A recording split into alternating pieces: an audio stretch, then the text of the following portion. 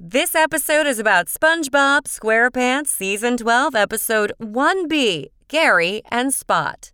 In this episode, SpongeBob's pet Gary sneaks out at night to play with Plankton's pet, who is called Spot.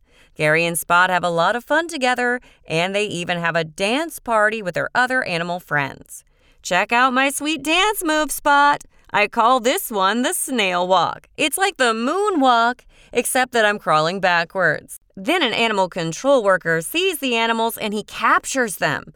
However, Gary and Spot avoid being captured, so they go to free their other animal friends. Gary and Spot find a release all the animals lever. How convenient. How very, very convenient. So they pull the lever and free their friends. Then Gary spits, which creates a girlfriend made of spit for the animal control guy, and then he marries her.